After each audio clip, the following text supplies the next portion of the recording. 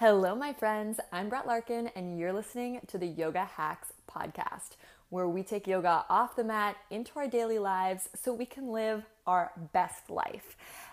Today's episode is for those of you who are curious about the path of becoming a yoga teacher or doing yoga teacher training, and how soon is too soon to consider becoming a teacher. Such a great topic, and I'm so excited to dive into it in this week's episode. And even if you're not considering becoming a yoga teacher, you don't think that's part of your path, I'd still encourage you to hang out and listen to this one, because a lot of the things I'm going to talk about are just general best principles for getting active in your life and going after what you want, whether it's yoga teacher training or something else. So definitely stick around. So one of the big questions I get a lot is, how long do you have to be practicing yoga in order to enter teacher training or begin the process of becoming a teacher? And my answer to this is that, it really depends, because if you are, for example, a Pilates instructor or ex-professional dancer, you're probably going to pick up yoga pretty quickly, and you might end up having a very deep practice very quickly because you're really body aware and you were already, maybe an athlete or teaching Pilates or something like that. So for you, maybe 6 months is enough.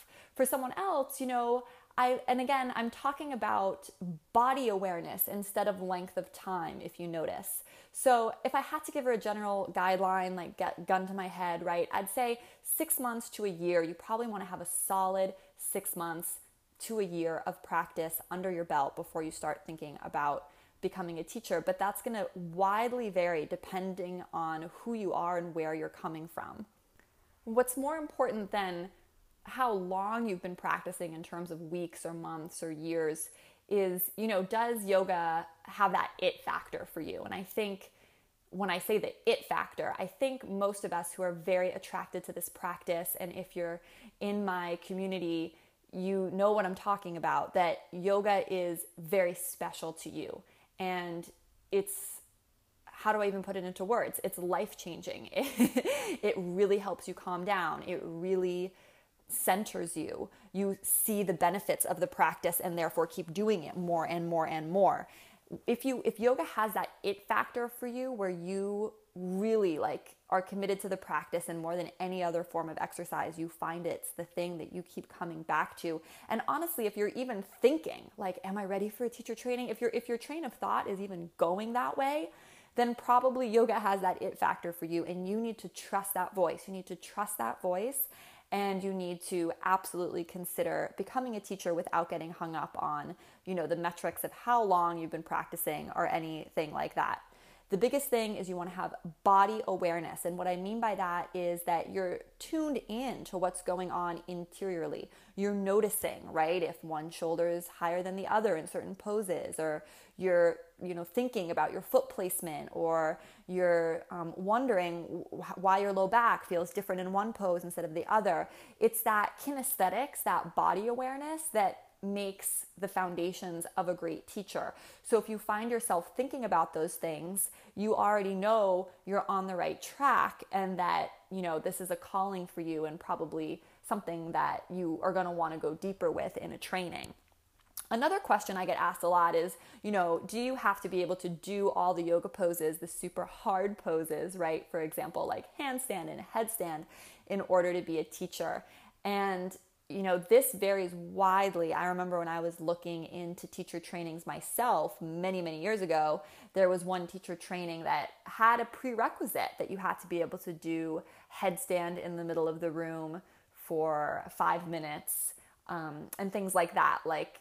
They wanted you to be able to do certain inversions and poses in the middle of the room and whatnot. And every teacher training gets to decide their rules.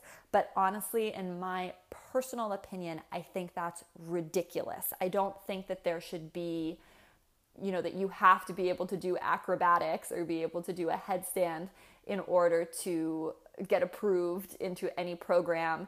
When I have my teacher training, obviously that will not be a requirement. And I really don't think you should even think that way, because being a good teacher has nothing to do with how good you can do fancy poses. How well you can do fancy poses like headstand and crazy arm balances. I mean, those photos look cool on Instagram and it's awesome for the people who can do them and they're fun to work and achieve. But it does not make you a good teacher.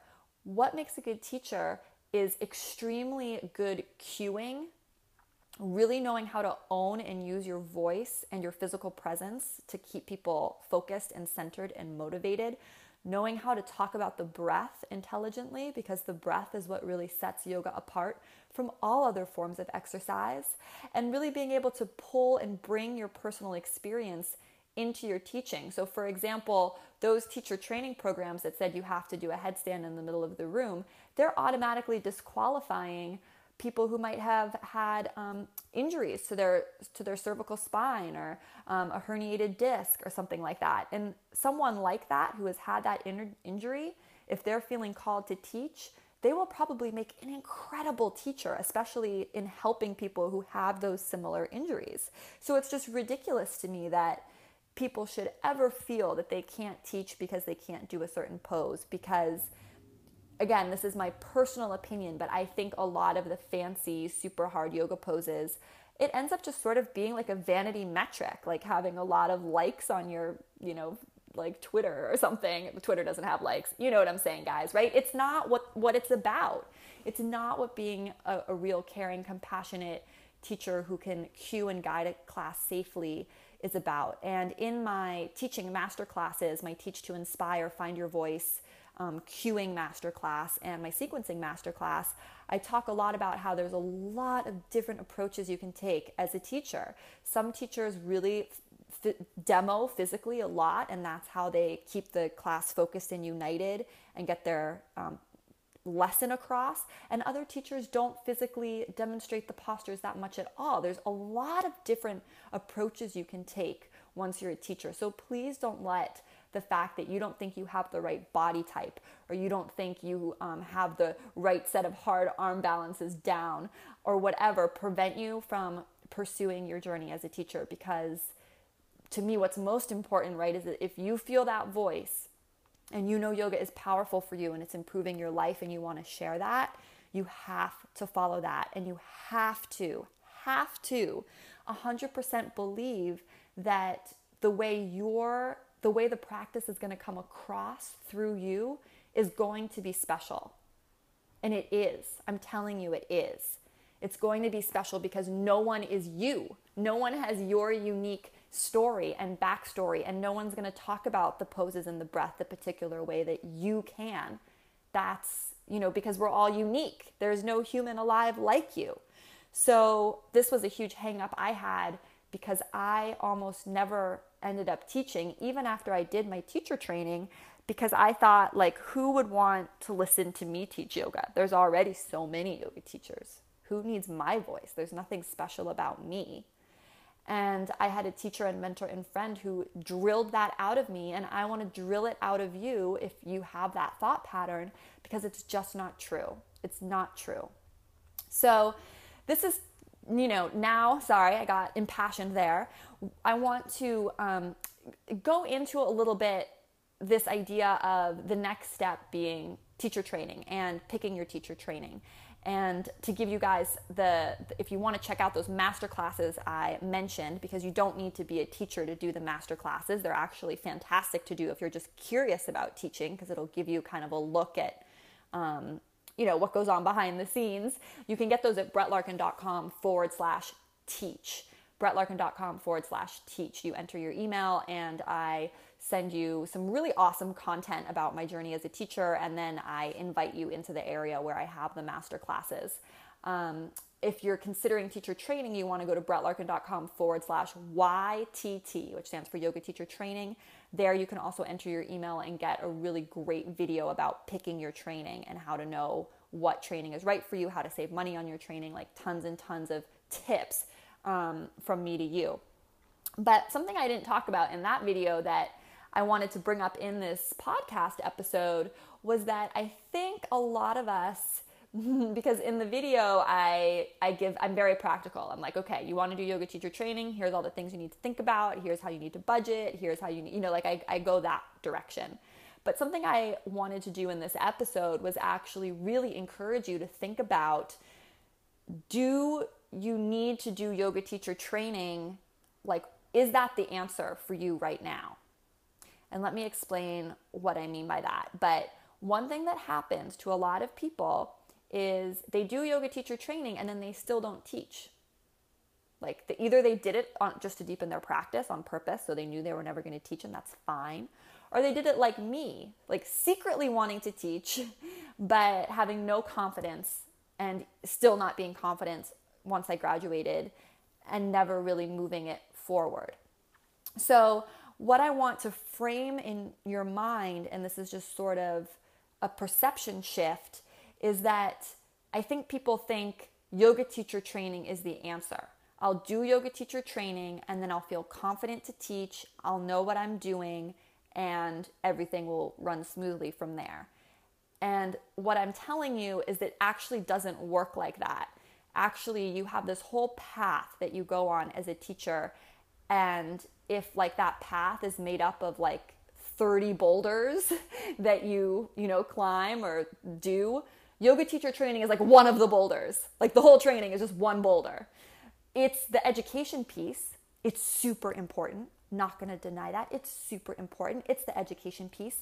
But yoga teacher training is just like, it's like when you go to university and you go to a lecture hall. You do cool stuff, you learn cool stuff. Maybe there's some like workshops and interactive stuff.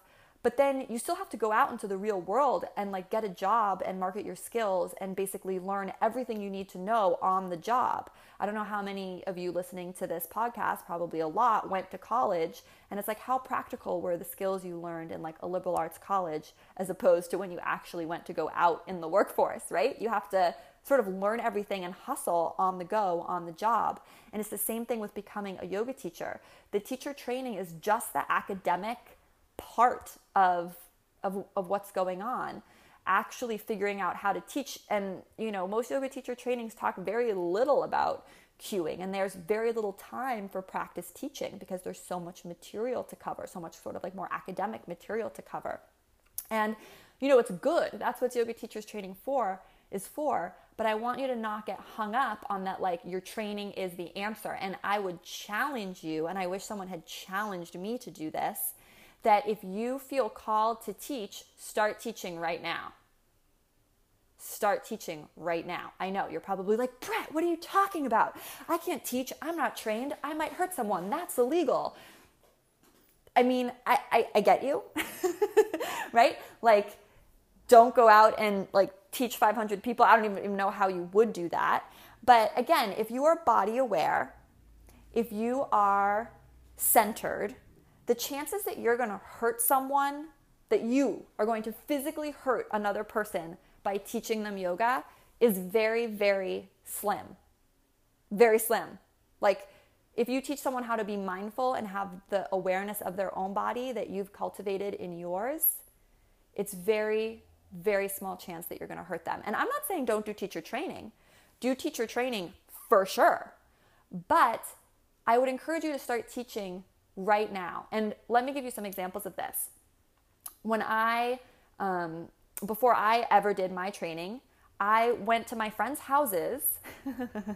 My friends thought I was losing my mind because I was so anti-yoga, anti-anything like soulful and hippy-dippy, like in the early part of my life. And then I started calling my friends and saying, hey, can I come over and teach you how to meditate? Yep. And a lot of them said yes. And I went over to their house and I started teaching them how to meditate, literally just teaching what had been working for me and what I had been learning in my own classes, going to studios, not in my teacher training yet at all. And it was awesome. And you need to start doing that stuff now. I think everyone's like, oh, I'll do my training and then I'll figure out all this other stuff. I'll do my training and then I'll have confidence. I'll do my training and then I'll be ready to practice teach. No, I want you to get into action now, right now. Is there a roommate? Is there a friend? Also, my father has so many health issues, chronic pain. And I started when I was doing myofascial release. So myofascial release is another thing that I got certified in. But I was treating patients out of my house before I ever finished my certification. Actually, I think before I even started my certification. And I was upfront with people. Most of the people I were treating were my yoga students, and they knew what I was doing worked. They knew it was crazy powerful. I wish I had more time to do full-time or more body work now. But I told them, I was like, hey, I'm really into this. I've been training with my therapist because the woman who did it on me, I'd been doing it, she had been treating me. Myofascial release is like a form of, it's like yin yoga, but it's also a style of body work.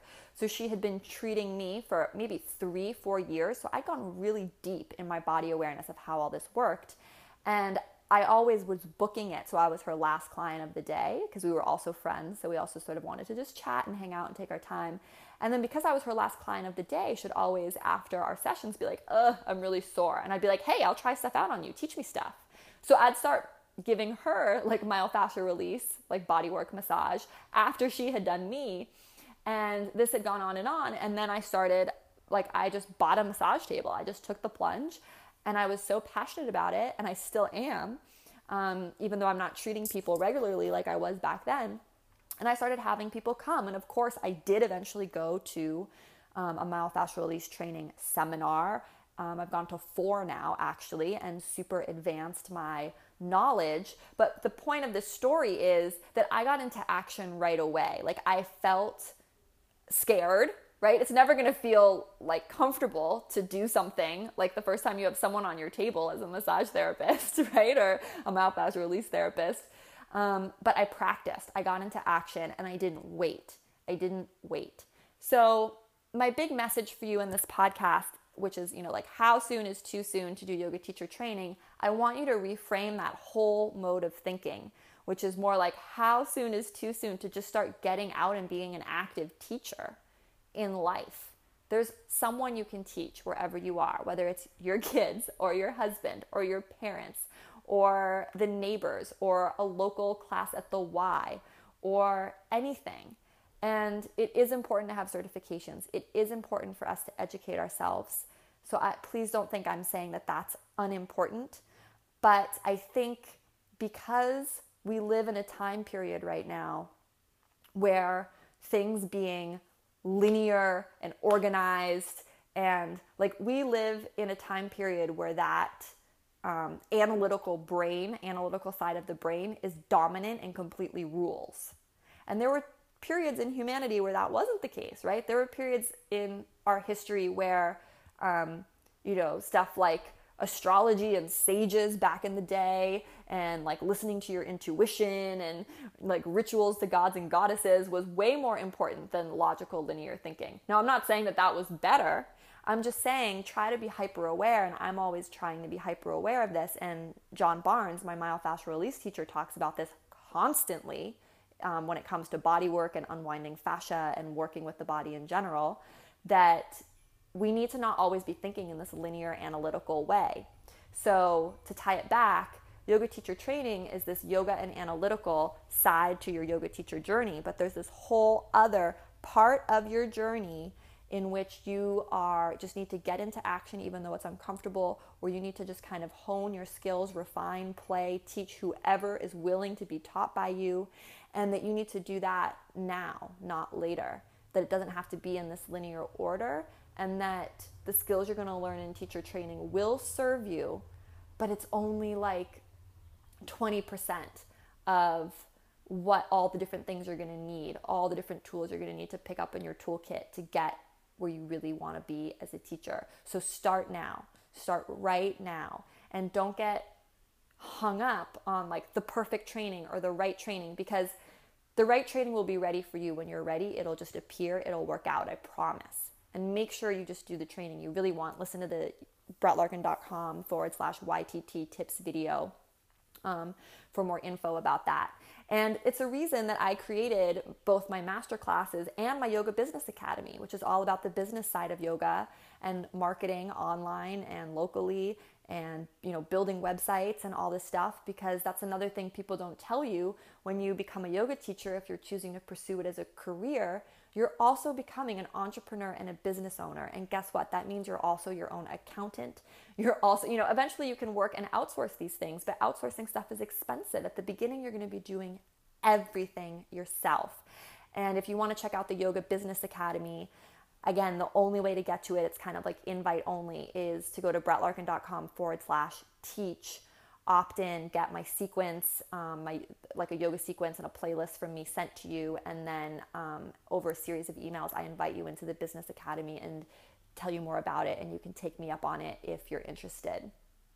Either way, no matter what, I really want you to listen to your heart, to know that the way you teach is going to be completely unique, that I 100% believe in you and am your cheerleader, and that the time is now to get into action. I hope this podcast was helpful for you and that I answered some of your key questions and concerns about becoming a teacher or teacher training. If you are interested in doing yoga teacher training with me, you absolutely want to make sure that you are a member of my private Facebook group. It's Yoga Hacks Community, yoga, HACKS, community.com. And the next thing you should do is join my membership site, Uplifted, which is pretty new around the time of this podcast.